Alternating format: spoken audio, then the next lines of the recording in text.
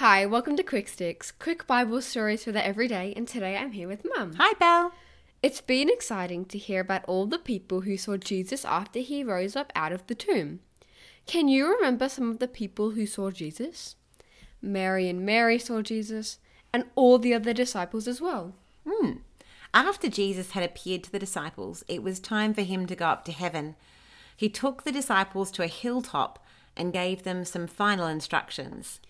Jesus told the disciples that they were to go out into the world and tell the people the good news, that Jesus had died and he had risen to pay the price for their sins.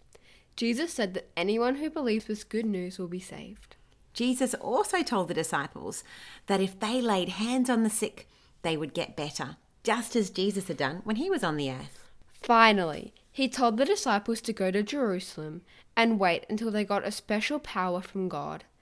This power would help them go out and tell people the good news. When they had finished talking to them, Jesus was lifted up into the sky.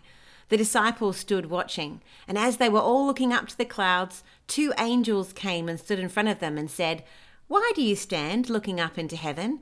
Jesus will come back in the same way you saw him go up into heaven." Jesus had gone home to heaven. Heaven is God's wonderful home, far up beyond our sky. The Bible tells us quite a lot about what heaven will be like. One of the many things Jesus told the disciples was, "In my Father's house there are many mansions. I'm going to prepare a place for you.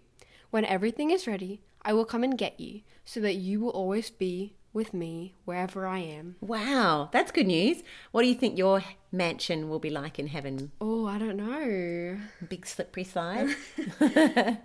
Millie's will be full of horses. Yes.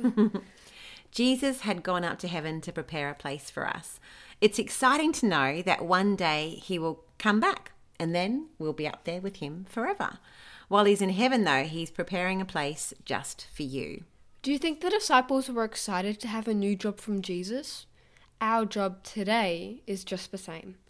Just like the disciples, Jesus wants us to go out into the world where we live and tell people that Jesus loves them, and that he has died and he has risen again to pay the price for their sins.